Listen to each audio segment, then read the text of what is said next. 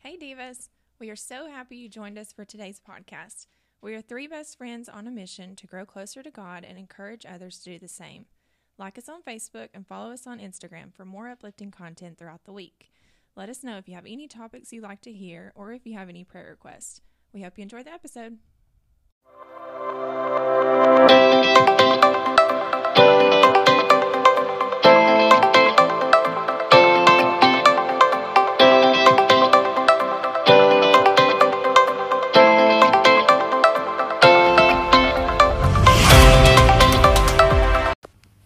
Hey Divas!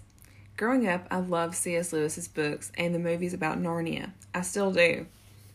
When I discovered the link between this made-up world and Christianity, they became even more intriguing. I spent a lot of time researching all the similarities and the symbolism that Lewis used. As an adult, I've read several of his books on Christian apologetics and did some reading on him as well. Lewis has become regarded as a well-respected Christian author and apologist. But there was a time in his life where he was an atheist.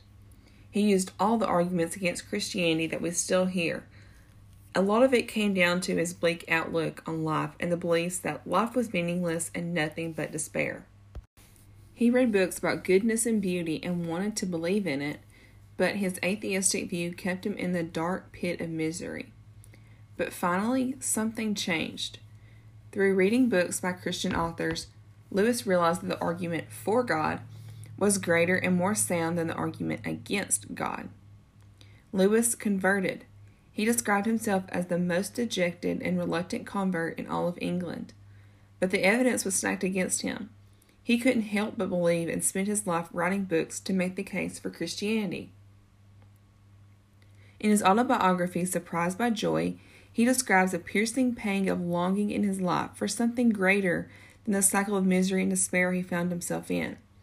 Something that he couldn't identify or seem to fix. He later recognizes it as a deep spiritual hunger for God. Not just the need to know there is a God, but to have a deep and real relationship with the almighty good creator. His example demonstrates that the longing for joy beyond this world is real. This is the Holy Spirit tugging at our hearts to realize that the joy of the Lord is the true joy. So how do we nurture this longing rather than push it aside or look for joy in other things? We need to spend time alone. Jesus told us to go to a secret place. Find a place where you're alone, where you feel comfortable, where you can pour your heart out to God, where you can read His Word and have Him speak to you, or maybe just sit and meditate to feel close to God. Find the place away from the world. Sometimes we're so caught up in the world that we forget that it's temporary, and we lose sight of our true home. Find joy in the secret place, away from your worries here on earth. Find joy in the quietness. Find joy in longing to be in the presence of God and spending eternity in heaven. In C.S. Lewis's book, Mere Christianity, he wrote, "If I find in myself a desire which no experience in this world can satisfy, the most probable explanation is that I was made for another world. If none of my earthly pleasures satisfy it, that does not prove the universe is a fraud.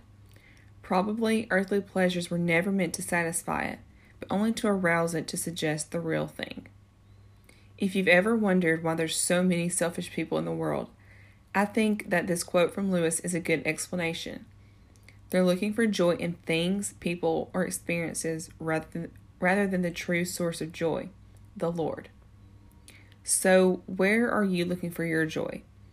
Are you seeking it in material possessions, or a boyfriend, or traveling, or in substances like alcohol or drugs?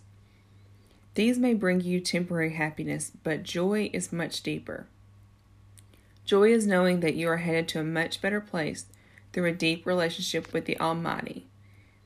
Have a good week, and be kind, be humble, and stay motivated.